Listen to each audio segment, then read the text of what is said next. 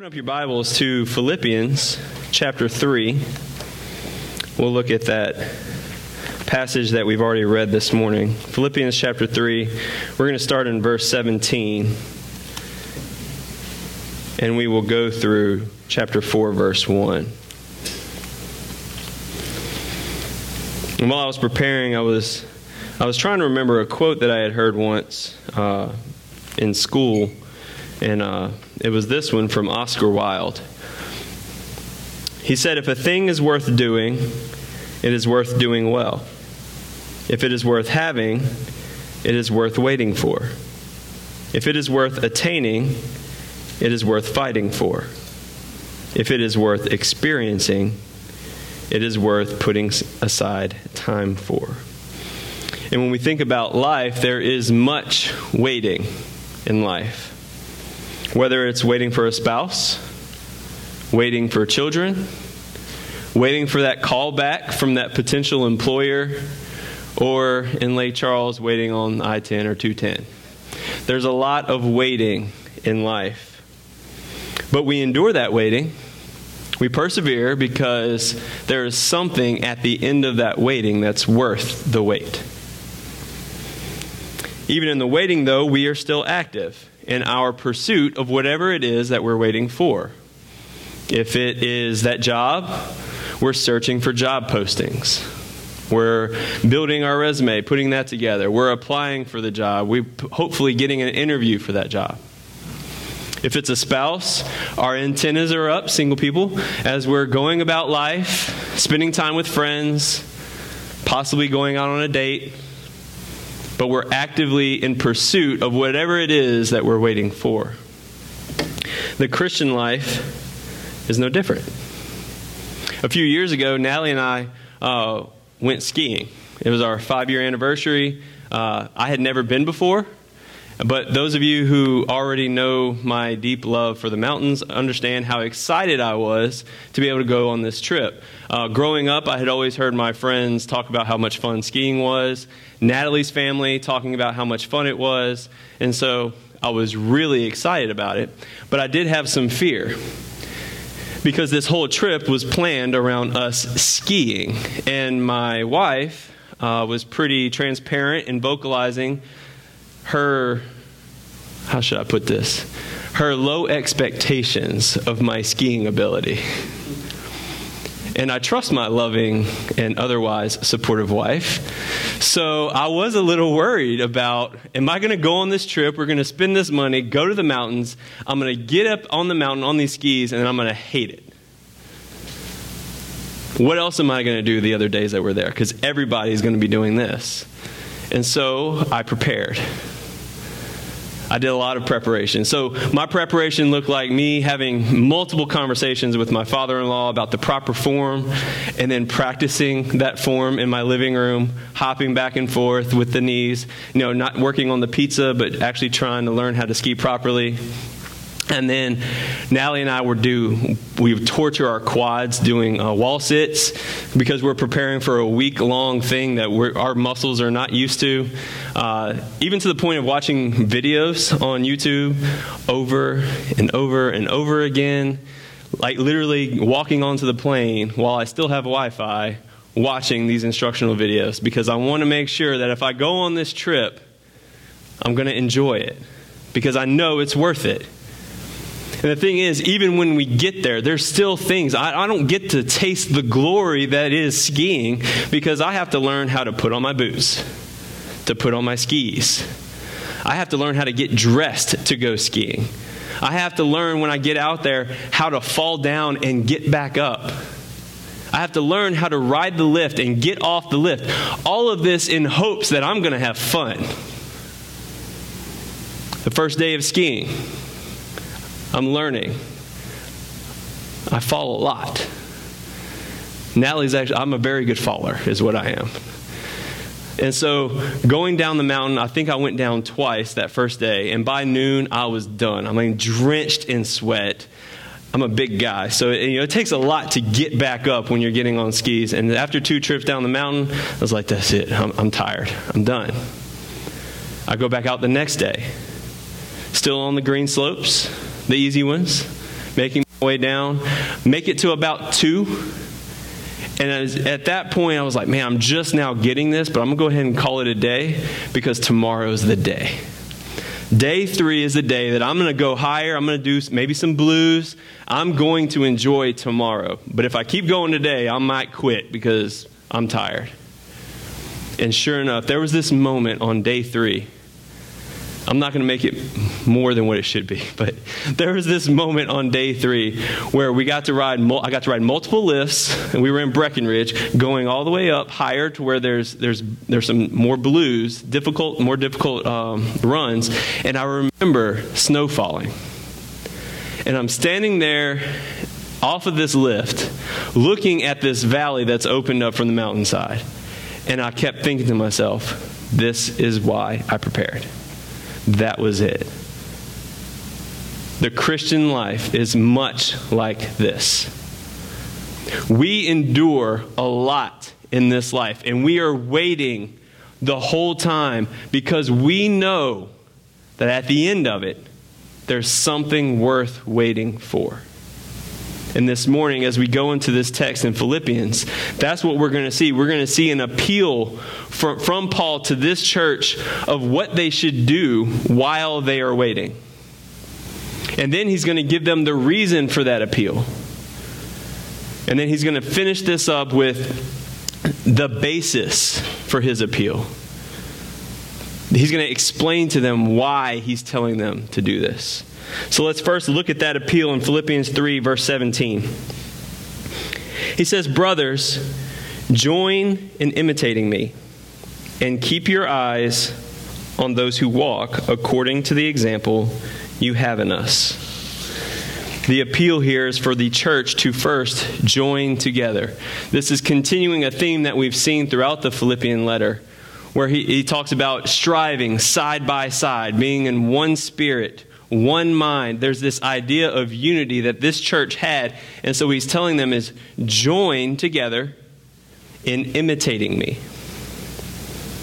And at the same time, keep your eyes on those who walk according to the example that Paul has already set. It's an appeal. It's an exhortation to this church to, in essence, follow the leader. Now, what exactly are they following him in? Well, we've titled this series Unshakable Joy. And that's what we've seen throughout this letter. See, when he says, follow me, imitate me, it gives us a good point to say, hey, let's take a step back from this text and let's look at what we've seen throughout this whole letter. He talks about the unshakable joy that is found in Christ alone. And he does so from the very beginning.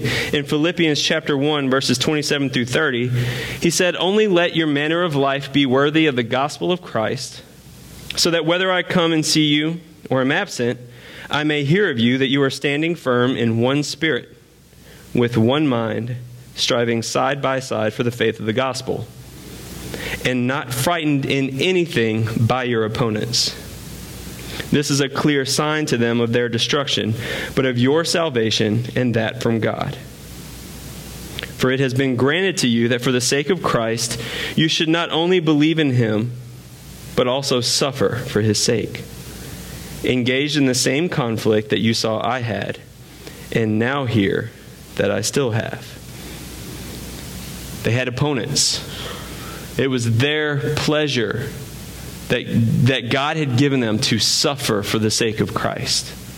And Paul knew that, right? Paul is writing this letter from prison. And so he's able to encourage them from that position in his life to say, you can do it as well. And then he goes into chapter 2 and he gives them examples of what that looks like, starting first with Christ, who endured the humility of death, even death on a cross, and now has the name above all names. He endured for the joy that was set before him.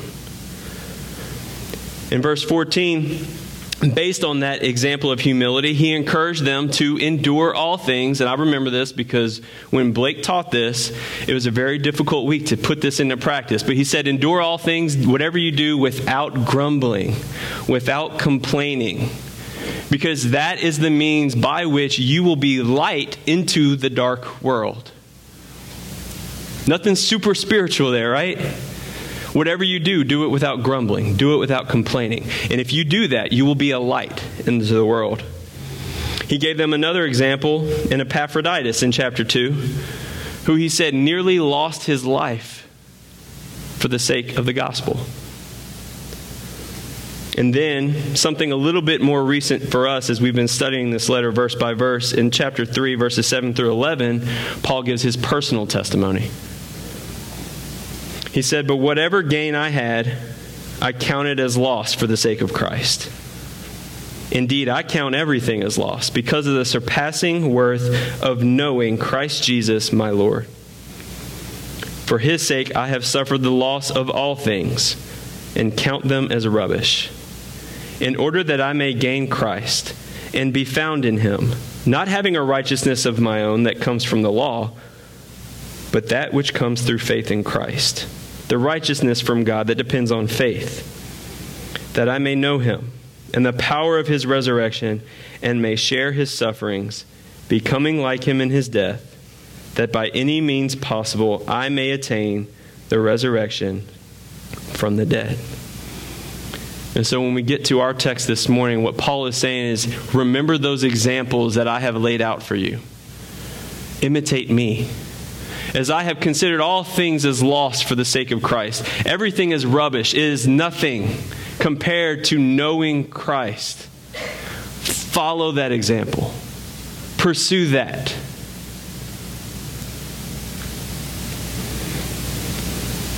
Why does he encourage them in this way? We see the reason in verses 18 through 19. He says, "For many, of whom I have often told you and now tell you even with tears, walk as enemies of the cross of Christ. Their end is destruction. Their God is their belly, and they glory in their shame, with minds set on earthly things." The word "for" there, appreciate you, Joey, teaching us, coaching us up. That word "for" points us backwards. This is the reason for the previous statement. It's explaining why he has just said what he did. He says, "Imitate me because there are some." And then he goes off into this side discussion just briefly. And he says, hey, remember, these are people that apparently he had frequently discussed with this church. Multiple conversations. And he says, and now, even while I'm telling you about them once again, I do so with tears. Now understand, Paul he's a holy man, he's spiritual, but he's just a man, right? So he's not shedding tears necessarily on behalf of the lost at large. Like just no-name group of lost people. That's not what's happening here. More than likely what this is a group of people who have professed faith in Christ and have strayed away from the faith. This week we were going with the youth. We discussed perseverance in the faith. We were going through this series of what is salvation. And we were talking about how true people who have truly trusted in Christ will persevere unto the end. And there was this analogy that Jesus used, this parable, where he talked about seeds falling on the ground. And many of you are going to remember that, right? What Paul is talking about right here are people who are growing among the thorns. And the thorns of the world choke them out. They spring up, they're growing once the seed is planted, they've professed faith in Christ, they're doing spiritual things, they look good from the outside, but the things of the world creep in and choke out their faith. That's who Paul is describing here. And he's doing so not out of anger, but with sorrow. Because these are people, as you see Paul write in his letters to the churches that he helped plant, he's very intimately involved in their lives. These are just people to us on a page, but for Paul, their faces, their names, these are people that he actually felt and touched and spoke with. And it's hurtful to him to know that these people have strayed away. And so he says, many. We've talked about them, Philippian church. They have strayed away. Now, it could be that these are the Judaizers. We're not going to spend a lot of time trying to figure out this is because no one really knows. But we talked about the Judaizers last week in chapter 3. People, the Jewish people who have converted to Christianity, but they had that Jesus and philosophy when it came to religion that we talked about last week, where you couldn't just trust in Jesus, but you also had to have something else to go with that. It could be that because that's where Paul was, right? Paul has converted from this Jewish mentality to a true Christian faith where it is in Christ alone, faith alone, and he wants that so much for his brothers. You see that in his letter to the Roman church. He's like, I would rather give it all up for them to know and trust in Christ alone. It could be the Judaizers. It could be a group of Gentiles that when this church movement began, remember, this is a small church and very early in its age and its growth. Maybe these are people that expressed faith early on and then have now strayed away. Either way, Paul is brokenhearted for them. And he reminds them about this group of people as the reason for his appeal to strive for holiness, to anchor their hope in Christ and in Christ alone. And he goes on to describe them in 5 different ways. First, he says that they are enemies of the cross of Christ.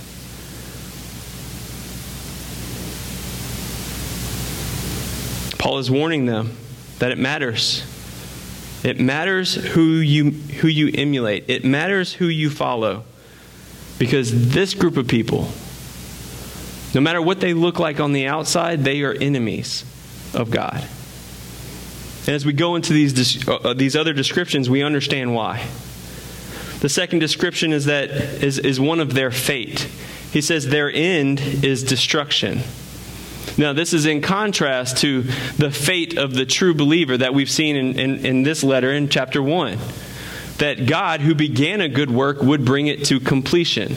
That on the day of Christ, they would be found pure and blameless. Philippians 1:6, Philippians 1:10. This is opposite of that. Their end is destruction. To the Philippian church, he's revealing the destination that they would arrive should they choose to follow this group of people. That's where they're headed. Let me make it clear to you, Philippian church. Be aware. This is a warning. That's where they're headed. Their fate, their end is destruction. The third description is one of their master. He says their God is their belly. Now that does not mean that it's about food.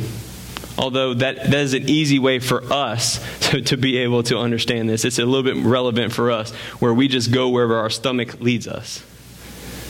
But what this is talking about is how they are compelled to move by whatever it is that satisfies themselves. These are a group of people who are so entrenched in the things of this world that whatever it is that they desire, that's what they go do.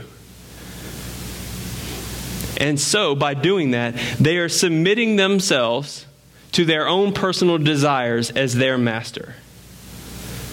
Their God is their belly. It's their own desires. They have taken themselves and replaced themselves as God rather than submitting themselves to the true King, Jesus Christ.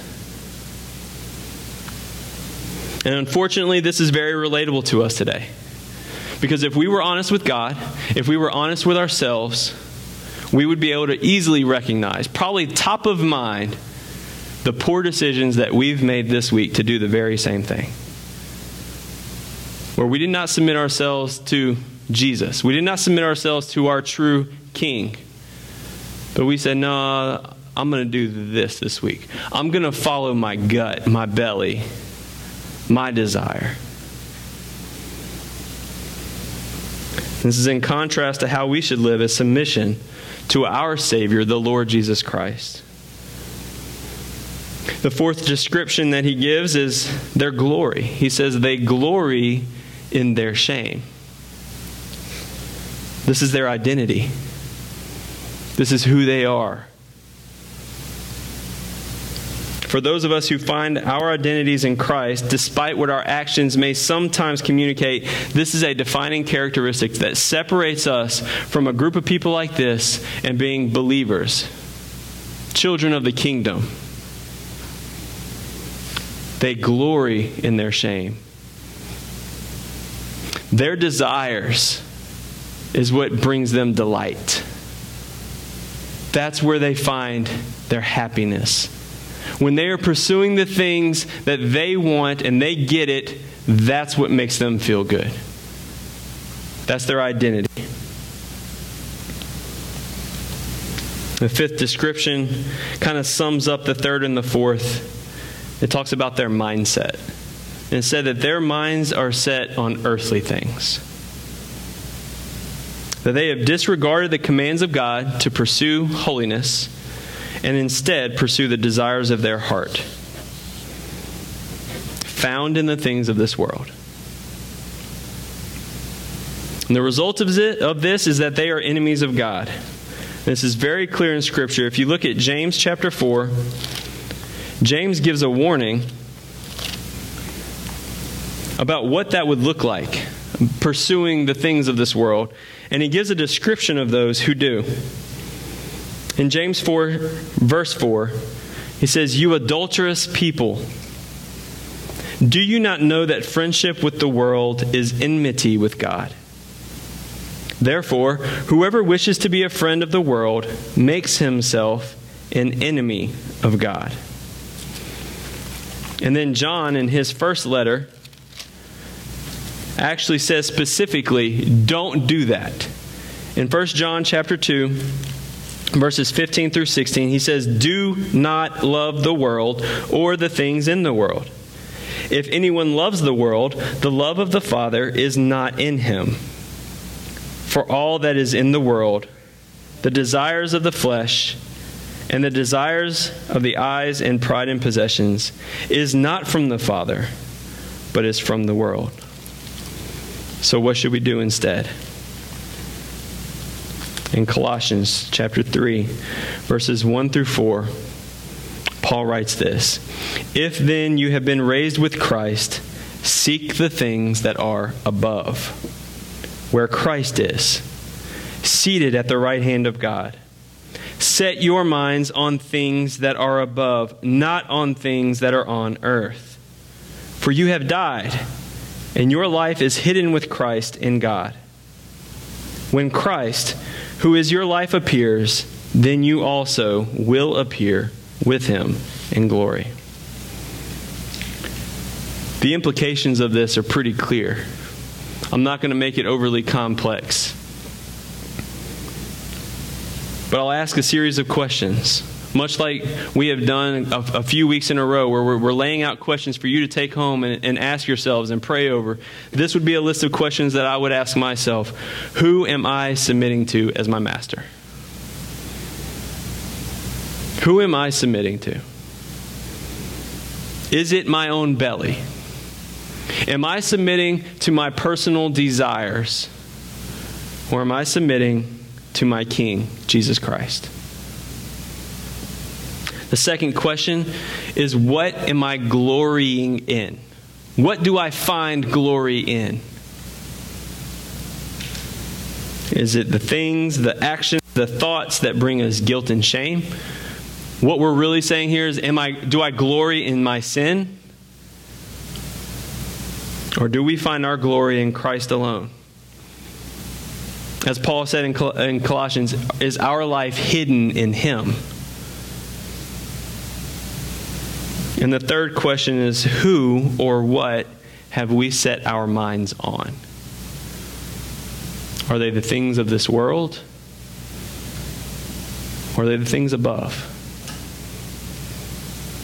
If you are setting your mind on the things that are of this world, understand that this world will pass away.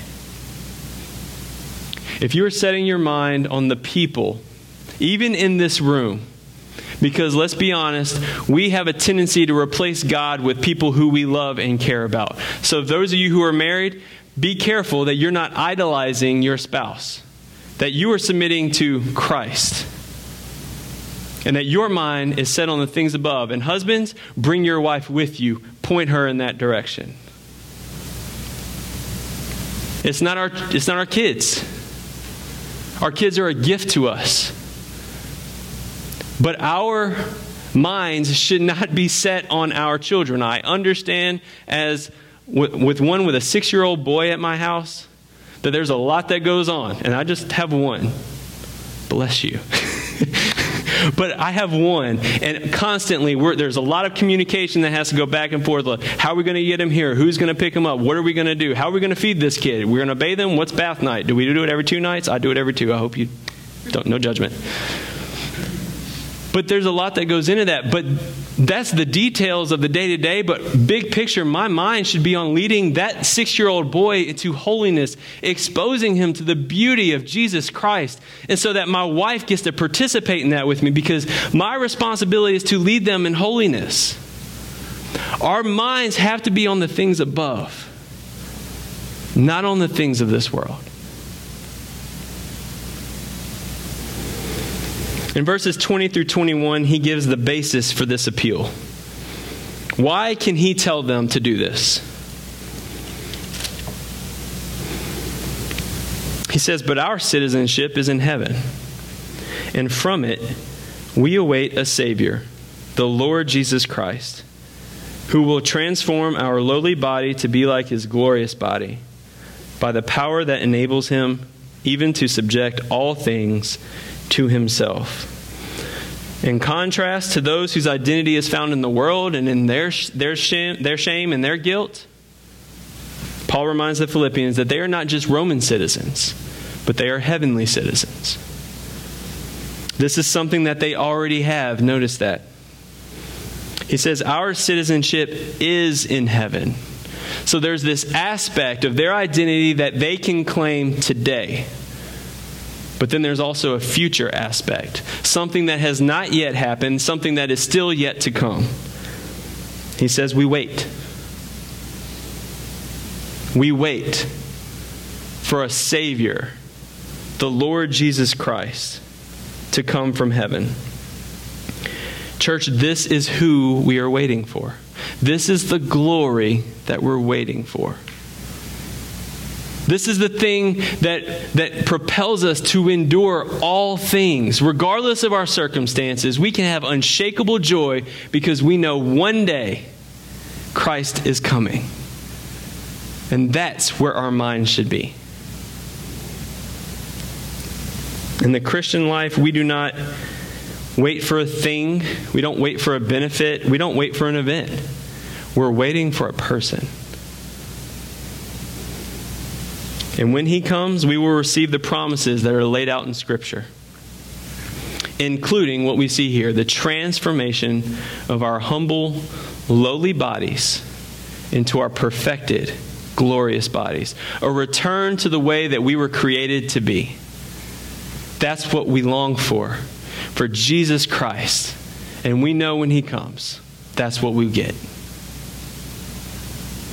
And all this will be accomplished by the sovereign power that the Son has, that the Father has given to him to subject all things to himself.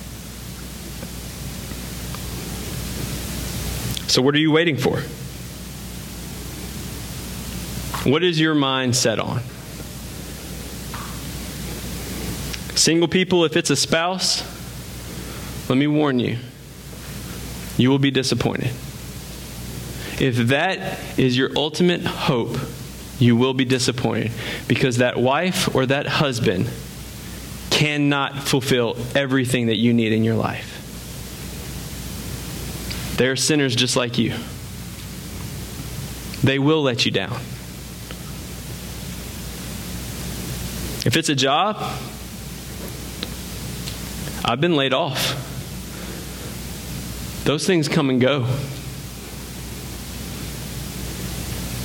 That can't be your future glory. That can't be your hope.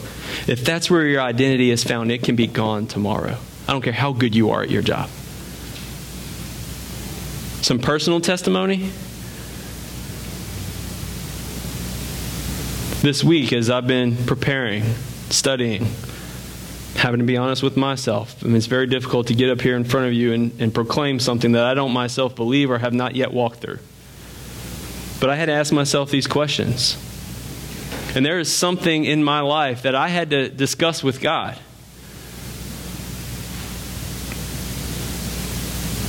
A lot of you know that Nally and I are foster parents.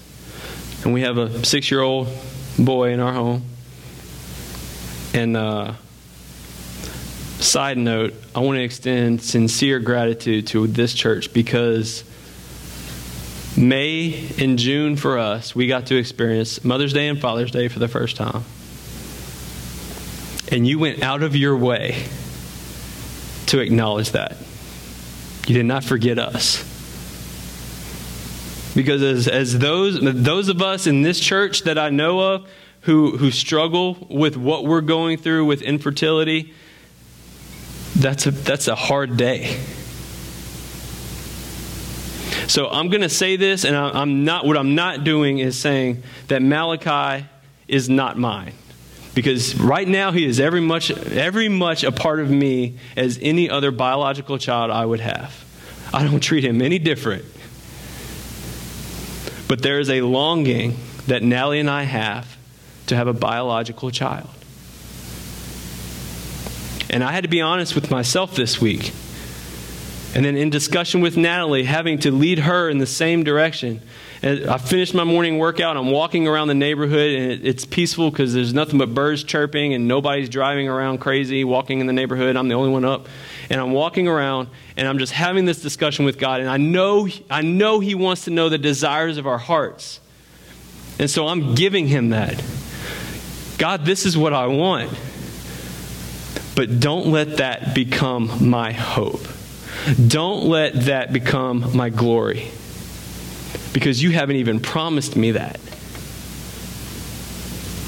Let your son Jesus be my hope. Let him be my glory, regardless of the circumstances. If something happens today and reunification happens for our foster son, praise the Lord, because that's what's supposed to happen. Is it going to hurt? Absolutely. But my hope is not set in a 6-year-old son and raising him up to be a man. My hope is in Christ. If I go through this with my wife and we never have a child, it's okay. I can have unshakable joy. I can endure all things in Christ because He is my hope. He is my glory. What is it that you're waiting for?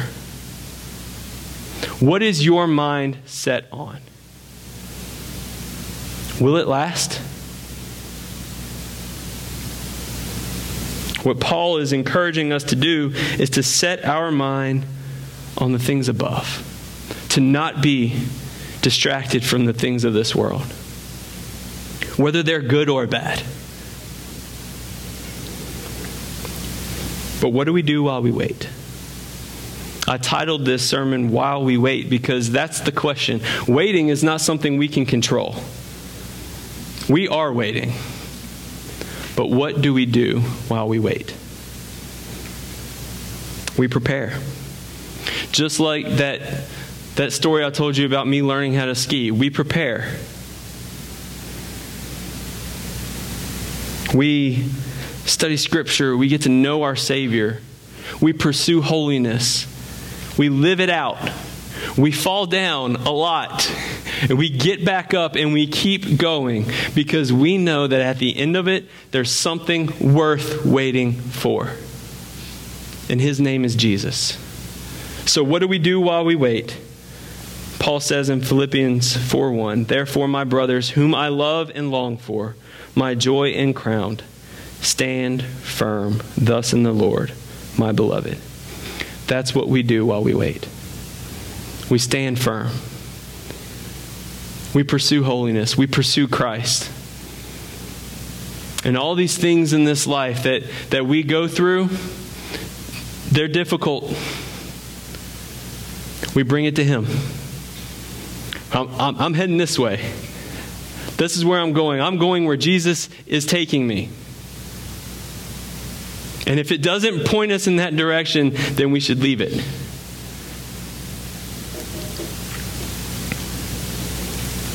So I tell you the same thing this morning, church. Whatever it is you're waiting for in this life, tell God the desires of your heart. He wants to know that. He already does. He wants to know that you know that. But then pursue Christ first. And all of those things that you need will be added to you. Not necessarily the things you desire, but the things that you need, he will give you. And one day, we'll all get there to the end. We'll all get there to that mountain peak and see it for all of its glory. Jesus Christ, our King, our Savior, returned. And it will be worth it. Let's pray. Father, we come to you this morning and we ask you to correct our hearts. Father, as we sang this morning, would you lift our eyes to you? Because you are where our help comes from. Lift our eyes from the things of this world and redirect our affections to your Son, Jesus, because he alone is worthy of our greatest desires. Father, we know that we struggle with this and we battle